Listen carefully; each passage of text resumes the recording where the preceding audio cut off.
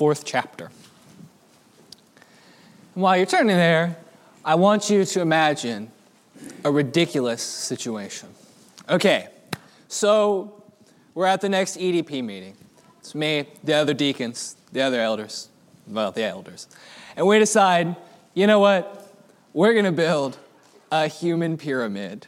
And we're like, all right, who's got the base? All right, so we're looking around and we're like, all right, Kirk, John, Todd, you guys look strong. We're going to put you at the base of our human pyramid.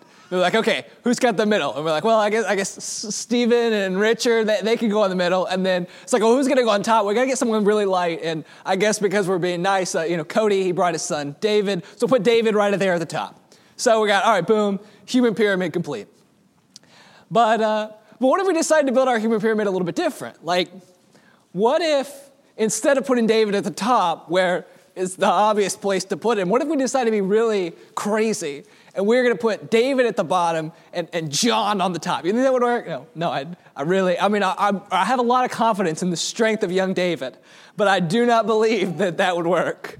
Or what if, all right, we got normal pyramid arrangement again, but then what if Kirk, he says something really mean to Todd about air conditioning, and, Todd gets really mad and just punches him, because obviously that's the kind of person Todd is. And no, that wouldn't work very well either, because then we got two people at the base of our pyramid that are, fighting each other, and our pyramid is not going to be very strong if we've got a bunch of fighting going on at the base of the pyramid. So the pyramid falls over again, so that's not going to work either. Well, what if, same pyramid arrangement, but what if Stephen right in the middle, he gets a text from Kelly like, Stephen, what are you doing?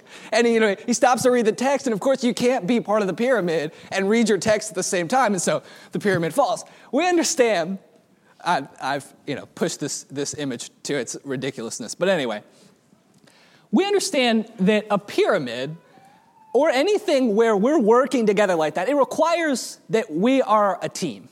That we can trust each other, that we can rely on each other, that we have the strength and the connection to make it work. And of course, there are limitations to this analogy, but the church is kind of like a pyramid in that sense, that we need each other. We need to be able to trust each other. We need to be able to rely on each other. We need to have the strength and the unity to make it work, or else, we don't collapse the entire church, but problems happen. And so we need to be bound together in unity. And so we're in Ephesians chapter 4 this morning, and of course we're continuing this idea of building the household of God. And so far in Ephesians, we've been in kind of the abstract section. So we've been talking about this building, this magnum opus that God wants to create, and there's a blueprint in chapter 1 of a sanctified people who are given an inheritance of the Holy Spirit, who are redeemed and set apart. That's what God wants to create. He gets Jesus to do that, and Jesus comes in and he unites us where we couldn't be united. He turns old, recycled, terrible, dead in their sins bricks into something useful. And then in chapter 3, we get to talk about the excitement of how awesome this is going to be and how we need to be filled with the Spirit. Well, now we start to get to chapter 4 where things begin to get practical. And in this chapter, Paul is going to tell us some things that each one of us individually need to do. And that's why this pyramid is really an excellent example, because I think it helps us to visualize the fact that every one of us needs to be engaged in the work of the church. And if one of us is failing, it's going to create problems for the other. We all have a role to take. As parts of the body, we all have to work together to make this work. And so that's the overarching theme that I want us to enter this chapter with. But we're going to go through, there's going to be some more theoretical stuff toward the beginning, and then as we get to the second part, it's going to get more abstract, more practical for us. So we'll start with the first few verses. We'll start with just actually verses 1 through 3.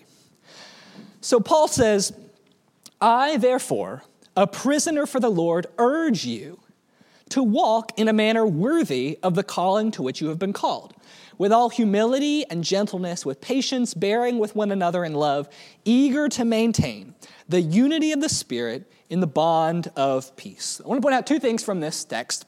First of all, Paul he tells us to walk in a manner worthy of your calling. And this is, of course, a reference back to chapter 1, there's different parts of chapter 1, but that blueprint idea that we've been talking about, that this is what God has envisioned for us, that he wants us to be a set-apart people. And Paul says, therefore, because of all the stuff that we talked about, because of God's plan, because of all the things that God put in this, be that. Walk according to the way that God wants you to be. Walk according to your calling. But the second thing that's going to be crucial for this chapter is he says, eager to maintain the unity of the Spirit in the bond of peace. That the Spirit binds us together. The Spirit has done the work to unite us as we are supposed to be. And he says, now maintain the unity of the Spirit. And that's going to require a lot of things. It's going to require peace. It's going to require patience and bearing with one another and humility and gentleness. These things that help us because unity and gentleness, they're not the kinds of things that really come naturally to us. We like to divide. We like to get mad sometimes. And so the Spirit calls us to be different. It calls us to be transformed kind of people. It calls us to be patient with one another and to endure and to love one another, to be selfless. And those are the kinds of things that we're going to need if we want to maintain the unity of the Spirit. But then Paul is going to go on, not exactly a tangent, but something that doesn't quite follow that exact line, the therefore and the practical stuff, which we're going to pick up in the second part of the chapter. At first, he wants to talk more about our unity. And so he says in verses 4 through 6, there is one body and one Spirit, just as you were called to the one hope that belongs to your call, one Lord, one faith, one baptism, one God and Father of all, who is over all and through all and in all. We know this text. These are the classic, 7 ones. And Paul means it for this to be something that unifies us. We all have this in common. This is the sun around which our solar system circles. That we have this as our tether point. We are bound by unity. We are bound by the oneness of these 7 things. So first of all, there is one body. This is what Paul's been talking about for a long time, but this should be intuitive to us that God created a church. There is one church. There's not a bunch of churches. And so what that means practically for us is that if you got beef with somebody in the church, you have 2 options. Either you figure out how to get along or you leave because there's only one body. We have to be able to maintain that unity. And that's why unity and patience and peace are so critical because there's only one body and we have to be either in it or not. So, in it. Second, there's one body and there's one Spirit. Obviously, the Spirit, as we talked about in verse 3, gives us this bond of peace, but also referencing back to chapter 2, verses 17 and 18, we're told that the Spirit gives us access to God. It says, and he came and preached peace to you who are far off and peace to those who are near, for through him we both have access in one Spirit to the Father. That because of the death of Jesus, that these 2 ununitable aspects, the Jews and the Gentiles, these 2 groups, all can access God on the same terms through the same Spirit. And that gives us peace. And then from this one Spirit that gives us one access, equal access to God into the one body, we additionally are told that we have one hope that belongs to your calling. And this hope of our calling is, of course, the hope of the inheritance that we talked about in chapter 1. And this would reference back to chapter 1, verses 17 and 18, that the God of our Lord Jesus Christ, the Father of glory, may give you the spirit of wisdom and of revelation in the knowledge of him, having the eyes of your heart enlightened, that you may know what is the hope to which he has called you, what are the riches of his glorious inheritance in the saints. That, as we talked about in the first period, that life on this earth, we're going to be countercultural. Not because we're trying to be crazy, but because we're following Jesus, and the world is not going to understand that. And it's going to be difficult sometimes, and we're going to want to give up, and we're going to need endurance. But in all of that, we have this as our hope, this inheritance that God wants to give us, the inheritance that's part of that blueprint that God has had for us from the beginning. And that hope that we are all running toward together, that hope that the Spirit enlightens us about, that hope gives us a unity. It's powerful.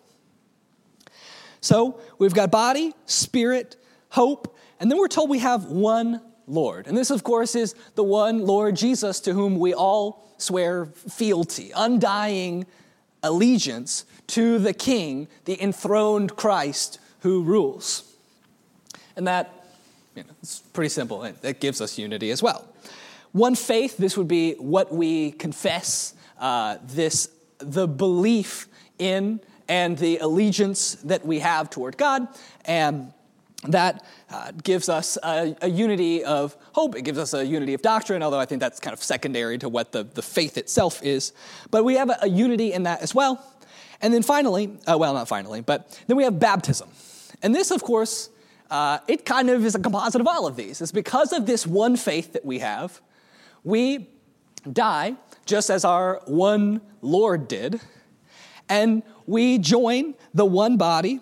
We receive the one Spirit, and we gain that hope of eternal life with Christ. This baptism unites us together, and it is this sacrament that we have that we can all remember, we can all look back to, and we can all see as we witness people being baptized that this is real, this is serious, and this is a commitment I have made. And when we can recall the fact that we have died to our old man and we have risen to walk in trust and walk in obedience to Jesus, that, again, will give us unity. Finally, one God and Father who is over all and through all and in all. And again, much like the one Lord, this doesn't require much explanation. We have one God. We are serving one God, not, a plethora of gods, not idols that we create, but one God. And we are pursuing him, and that gives us unity as well. And so we have all of these things binding us together, as I said, the sun around which we are circulating. And without that source of unity, we would, like most people, find things to divide us, find things to break us apart. But when we keep this focus in mind, it brings us together. It gives us the unity that we are supposed to be maintaining. But what's really cool about this unity is that this unity, it doesn't make us all, gray automaton clones. We have distinctions. There's something different about us, and I think this is beautiful. As Paul says, we'll read verses 7 through 13 now. But this grace was given to each one of us according to the measure of Christ's gifts. Therefore, it says, when he ascended on high, he led a host of captives, and he gave gifts to men. In saying he ascended, what does it mean but that he had also descended into the lower regions, the earth? He who descends is the one who also ascended far above all the heavens, that he might fill all things. And he gave the apostles, the prophets, the evangelists, the shepherds, and teachers to equip the saints for the work of the ministry, for building up the body of Christ until we all attain to the unity of the faith and of the knowledge of the Son of God, to mature manhood, to the measure of the stature of the fullness of Christ. Now, I want to kind of look at this backwards, because what he tells us in verse 13 is that we are given these gifts, which we'll talk about in a moment, for a purpose, so that we can attain to the unity, to the full stature of the fullness of Christ. That these gifts were given to us so that we could be the strong body of Christ that we are intended to be, built up into that. And that he gave us evangelists and prophets and apostles and shepherds for the building up of the body. Because, on our own, we're kind of puny. Remember chapter 2, we're, dead in our trespasses kind of people. And yet, God transformed us, his Spirit gave us life, and now he's given us blessings so that we can have what we need to grow, to be stronger, to be built up into what God intends us to be. And so with that, I'll go back to verse 7. He says, this grace was given to each one of us according to the measure of Christ's gift. And so this text is very similar to a text that Paul says in 1 Corinthians chapter 12, where he talks about God has given the Spirit to each one. But we have one Spirit, the one Spirit that unites us, and yet many manifestations of the Spirit. Some people, they speak in tongues. Some people, they can prophesy and they can interpret. We've got lots of different gifts, and they're all given for the building up of the body. But they all come from the one Spirit. And similarly here, God gave us grace, each one according to the measure of Christ's gift. And then he begins to explain. He says, therefore it says, when he ascended on high, he led a host of captives and gave gifts to men. In saying he ascended, what does it mean? But that he descended in the lower regions of the earth. He who descended is the one who also ascended far above all heavens, that he may fill all things. Now, there's a story here. This is the basic story of Christ, that Jesus was in heaven, then he descended and he came to earth, and then he was on the earth and he ascended back to heaven. And as Paul quotes this verse, which is kind of a free interpretation, let's say, of a text in Psalm 68. So Psalm 68 says that when he ascended on high, he led a host of captives, and they gave gifts to God. But Paul flips this, and this image of leading captives, it's kind of not exactly a Roman image, because obviously it's in the Old Testament as well, but you can imagine in this kind of context that there's this picture that they have of a victor coming back from the battle and leading all of the humiliated people behind him that he has destroyed in battle. This is a description of the defeat of evil, defeat of sin, and that Jesus is leading them in triumph. And when that happens, of course, when you're the triumphant victor, you have spoil. You have all these things that you gain. And yet, rather than Jesus keeping all of his spoils of victory, he in turn gives them to us, his children, his brothers and sisters, that our God, this whole planet wasn't just for God to win, but it was for God to win so that he could bless us. And so we receive blessings. And of course, we know, we could read, for example, in John 14 through 16, that Jesus tells his apostles, I have to leave, I have to return before I can send you the helper. And it will be beneficial to you that I go so that the Holy Spirit can come. And then the Holy Spirit came and it was given to the apostles. And the apostles, of course, handed it on to other people. And they were receiving the gift of the Holy Spirit through baptism. And so we have this Holy Spirit, which is given to man after Jesus leaves. And so the story then is that Jesus comes to earth. And of course, I know that there are different translations in verse 9, but we're going with the lower regions, i.e. the earth. Came to earth, defeated sin, returned to heaven with a host of captives, giving gifts to us. When he went to heaven, we receive the Spirit. And this Spirit is, in verse 7, the grace that was given to each of us according to the measure of Christ's gift. But it also is what empowers, verse 11, the giving of the apostles, the prophets, the evangelists, the shepherds, the teachers. And these, of course, are roles that are given to us for the body to be built up. And of course, I could take time to parse out, what's a teacher? What's an evangelist? What are all these things? But the point is that God blessed his church. He didn't leave us on our own. He didn't say, oh, here's the Bible, and then just left. He equipped his church with the people that they needed to be able to work together, and each of them have different roles, and each of them have different skills, as each of us have different roles and skills. But everyone has a part to play for the building up of the body so that we can, verse 13, reach the measure of the stature of the fullness of Christ. That is the goal.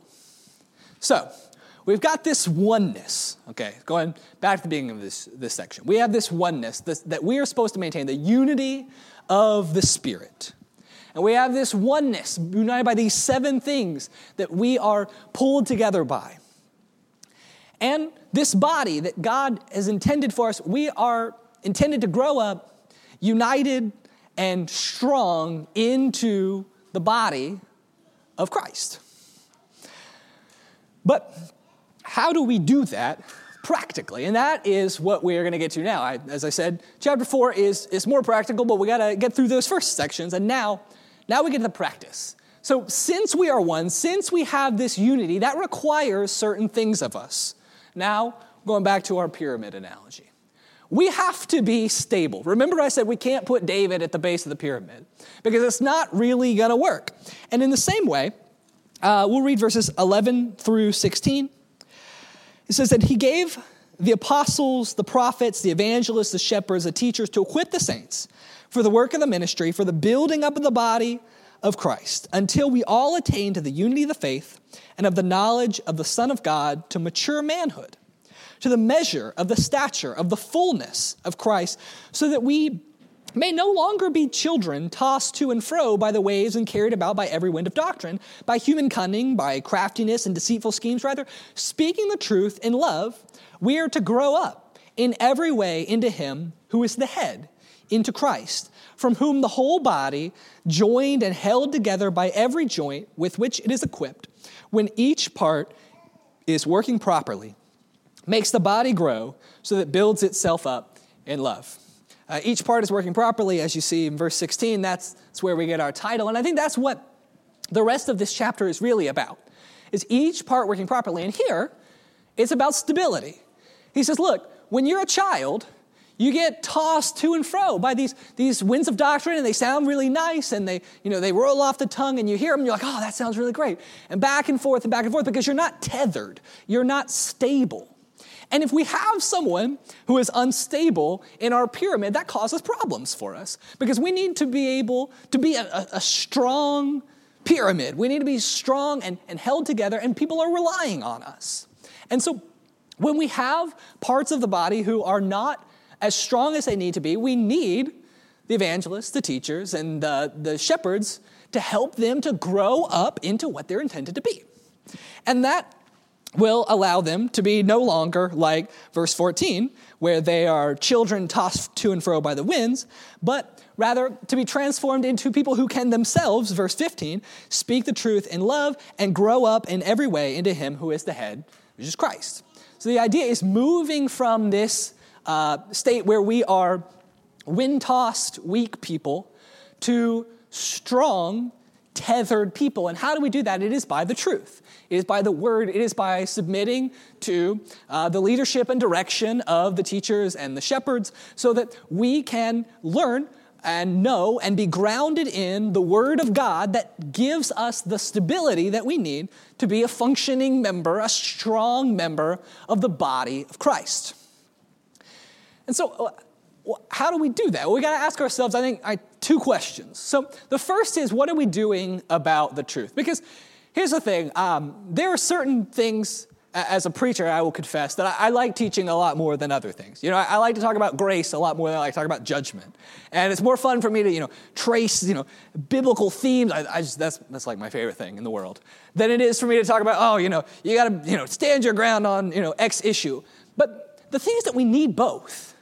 We need the doctrine, we need the truth, we need the threads, we need it all. Because the truth of God, the word of God has been revealed to us, and all of this is given to us. And if we are not firmly rooted in the truth, if we don't know the difference between our traditions and the truth, if we don't know what the Bible says, then we're going to hear things and we're going to say, oh, that sounds really nice. Or we're going to hear people talking about, their church and how their church is flourishing after they, stopped being a church and just, gave up all morals. Our church is great and we're having so much growth and everyone's so happy. It's like, okay, but what about the truth? Like,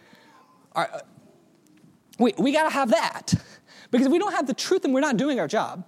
We're not firmly tethered. We are not growing up into what we're supposed to be. We're just being tossed about. We have to have that stability. So the first question then, what do we do with our truth?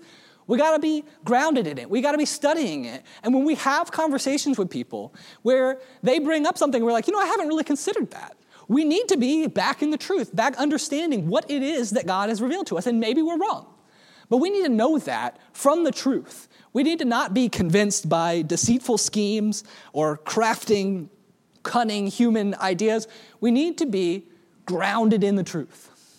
And the second thing, to ask very similarly, if God gave us, verse 11, apostles, prophets, evangelists, shepherds, and teachers to equip the saints for the work of the ministry, for the building up of Christ, then what are we doing about that?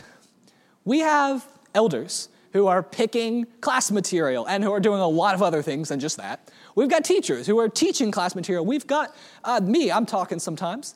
And there's all of these things where we have people who are trying to help our church go in the direction that we need to be going, to help us grow, to help us be grounded in the truth.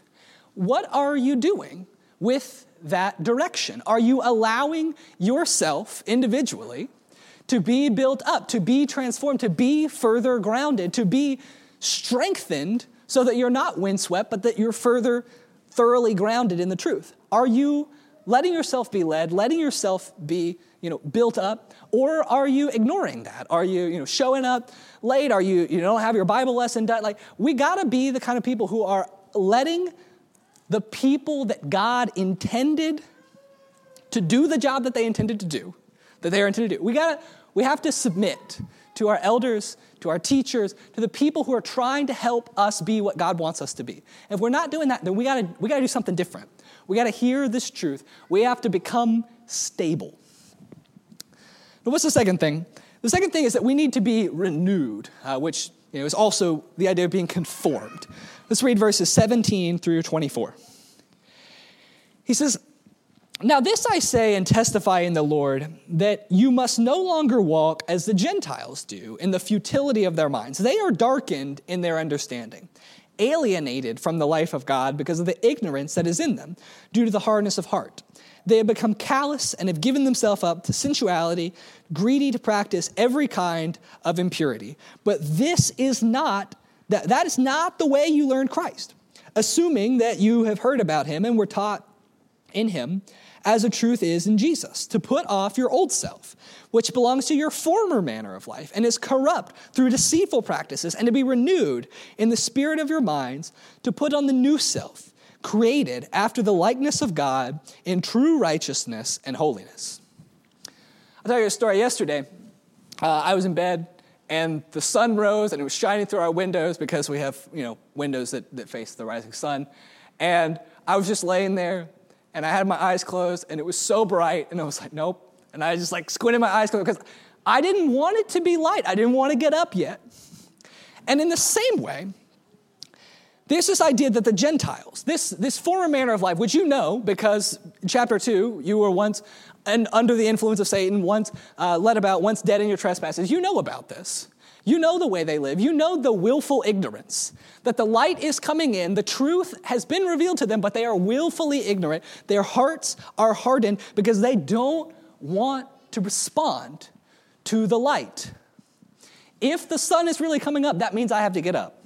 And if the truth is what it purports to be, then that means I have to make changes in my life. I have to submit to the lordship of Jesus. I can't be my own master anymore because Jesus is ruling. And so we have this old manner of life, this willful ignorance of the truth because we don't want to respond to it. And we have a new manner of life, a manner of life that is the way we learned Christ, that we were taught in him the truth that is in Jesus, verse 22, to put off the old self, which belongs to our former manner of life and is corrupt through deceitful practices, and be renewed in the spirit of your minds to put on the new self, created after the likeness of God in true righteousness and holiness. And this is pretty simple. There's an old man and there's a new man. He says, put away the old man and put on the new man. And this is connected to unity because we understand if we were all just doing our own things, if we're all our own master, you've read Judges, you've read the Kings, when everyone's doing whatever they want to, it's chaos. But Jesus came, he gave us unity because he gave us, among many other things, a renewed mind. And in that renewed mind, we're no longer, like a building constructed from 100 mismatched pieces assembled into something that looks like it's going to fall over at any moment. But rather, we are united because we are created after the likeness of God in true righteousness and holiness. And when we are transformed, when we put on the new man, we're no longer 100 different things, but we are united into be what God wants us to be. And instead of going after 100 different things, we're focused. We are together transformed, conformed, renewed into the image of God, into what he would have us to be, into the kind of bricks that are going to build a lasting structure. That's what God wants us to be. And so we have to put to death that old man. We can't keep bringing him back to life. We can't keep willfully ignoring the truth that God has revealed to us. We have to be renewed and conformed. But finally, we get to this last section. We must be upbuilding. And I tried really hard to find a better word for that. But the idea is this. Paul is going to introduce to us several things that we need to put away. He's going to say, you got to put away thievery. You got to put away anger. But he doesn't just say, you have to stop being bad. He says instead of stealing, get a job and give to people. Instead of being liars, be truth tellers. Instead of being angry and bitter, be forgiving people. You see, there are these ideas that, remember our pyramid again. Remember when we got fighting at the base level, and it's a terrible thing because we can't be a united structure if we're fighting. And in the same way, we can't be a united structure if we can't trust each other, or if we're stealing from each other, or if there's bitterness and anger. We got to put that away because that's going to sabotage the unity, the structure that we need to build the church that God wants us to be. But instead, we're not just going to put away those things that can sabotage the church. Rather, positively, we are going to add on these things that are going to build us up. Truth. We're going to add on kindness and gentleness and forgiveness. These things that are not just going to, stop us from hurting each other, but are going to build each other up, help each other. And so, verse 25, he says, therefore, putting away falsehood, let each one of you speak the truth with his neighbor, for we are members one of another. I love this. He says that we need to stop lying to each other. And of course, this makes sense because, if we can't trust each other, then what do we have?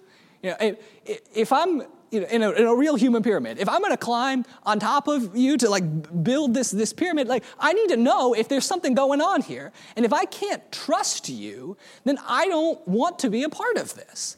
And we have to have trust. We have to have this truth between us. But even more so, this is where it gets positive, because I love that he doesn't just say, stop lying. He says, put on truth, or he says, speak the truth with his neighbor, for we are members of one another. For we are members of one another. This idea that, we're in this together. We're a team. We're one united pyramid here. We need to have the truth with one another. And so, when we've got problems going on in our lives, sin that we're just racked with, and someone says, hey, how are you doing? I'm doing fine. No, if I had cancer, and my wife was like, how are you doing? And I didn't tell her that.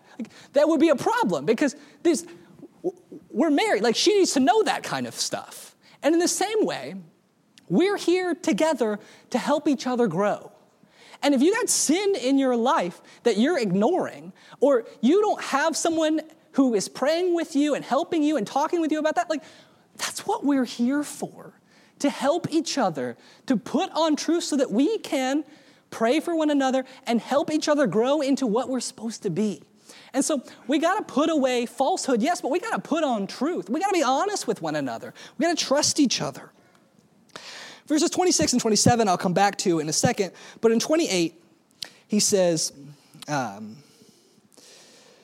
let the thief no longer steal, but let him labor doing honest work with his hands so that he might have something to share with anyone in need. And this is a fundamental transformation of who we are. To use the categories that Chris talked about last week, this is a moving from being a taker to a giver. That before we were living a life of what can people give me? And in, the idea of a thief, like literally just, I just want that. And you just take and you take and you take. But he says, no, don't be that way anymore. But he doesn't just say, don't do that. He says, work with your hands so that you have something to give each other. The idea is that we're here to help each other. We're here to provide for one another's needs. And we've got to move from taking to giving. I was thinking about this because, I don't know, maybe we have a problem with kleptomania here, but really I think thievery is maybe not the way that applies to us the most. But I do think about taking in terms of time. That all the time that people have given me to listen to me, to talk with me, and yet, am I willing to take the time to talk with them? Or I think about the fact that Leah and I moved here back in May, or I guess May and a half ago. Anyway, May 2020. And I had been here one time, and then a bunch of veritable strangers showed up. You guys came and you're like, I don't know you, but you're going to work with us. And I was like, well, I met you one time, but thanks. And you guys came just to give, to be kind. And I was like, that's amazing. And I have to say, I'm ashamed at how long it took me to repay that kind of kindness. We need to be the kind of people who are not just looking at others and saying, what can you give me? But rather, what can I do to help? How can I be there for you? How can I give? How can I labor so that I have something to give you? That's what's going to help us move to be the kind of structure that God needs us to be. Verse 29, let no corrupting talk come out of your mouth, but only such as good for building up, as fits the occasion, that it may give grace to those who hear. Look, you can hurt people with your mouth, or you can build people up. What did God build a mouth to do? To help each other, to speak kind words. And so, look, you can get mad at people, you can get angry, you can do all these things, and that's not going to help. That's only going to tear down our building. What are we here for? What is the purpose? It's to help each other. So use your mouth according to that purpose. Verse 30, I love this because it shifts our focus a little bit. He says, do not grieve the Holy Spirit of God, by whom you were sealed for the day of redemption. So far we've been talking about unity for unity's sake, kind of. That we want to be unified because we want to be a building. But why do we want to be a building? Why do we want to be a structure that is fit for use? It's because that's what God planned us to be. It's because the Holy Spirit didn't just unite us and say, hey, maintain this, and then hands off just floating out there without any emotions. No, he's intimately invested in this. And when we fail to be what God intends us to be, when we fail to live up to the blueprint, when we fail to put to death our old men, when we fail to work together to be stable, renewed, and upbuilding, it makes God sad. Because he says, I put so much work into you. I labored so hard over you. Please be what I want you to be. Do not grieve the Holy Spirit, by whom you were sealed for the day of redemption. But lastly, he says in verse 31 and 32, let all bitterness and wrath and anger and clamor and slander be put away from you, along with all malice. Be kind to one another, tenderhearted, forgiving one another, as God in Christ forgave you. And this is where I'll bring in verses 26 and 27. Be angry and do not sin. Let not the sun go down on your anger, and give no opportunity to the devil. Here in verse 31, he talks about bitterness, wrath, anger, clamor, slander. These are things that they have no place here. They are wrong, they are destructive, it's going to mess us up. But in verse 26, he talks about an anger that is a different kind of sort. So we've got an anger that has no place, and we have an anger that is proper. But even an anger that is proper, he says, we need to be angry, sure, but don't let the sun go down on your anger. Don't give an opportunity to the devil. That I have seen people get frustrated about things that are good to be frustrated about. That they have this sort of righteous anger, but they let it linger. They let it poison everything about their relationship because they don't deal with it properly. Does he mean, before the sun goes down? Literally, I don't think so, but I think he means with due urgency. This is important. And if there's a problem between me and my brother, it needs to be resolved. Because if anger is not resolved, it gives the devil a foothold. If anger is not resolved, then it turns into bitterness. And bitterness, as we know, is frustrating, is anger. And it's in verse 31, these things that don't belong here.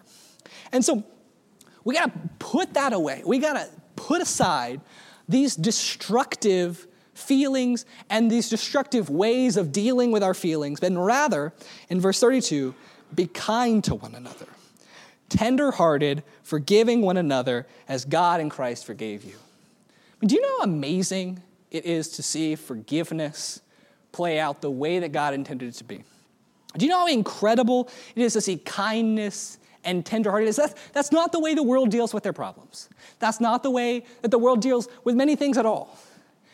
And yet, God in us, the Spirit making its home in our hearts, transforms us. It makes us into the kind of people that will stand out from the world. The kinds of people that are going to be built up so that they can be a part of the body of Christ. That is what we are called to be. And so, as we conclude, we've got this idea. God united us. He brought us together to be the church He intended us to be. Don't let Him down. Instead, we got to remember, we got to get strong. We got to be grounded in the Word. We got to be transformed to put to death our old man. And we got to be the kind of people that are going to help each other instead of tearing each other apart. We are relying on each other. We are a body, and God has plans for us. Don't let Him down. In a moment, we're going to sing a song, and it's meant to encourage you. If you've got sin in your life that has not been dealt with, and you'd like to talk to us about it, we'd love to help you. Or if you've never begun your journey with Christ, have been baptized, we would love to talk with you, to meet with you, to converse, to baptize you, whatever you need. Please come forward as we stand and sing.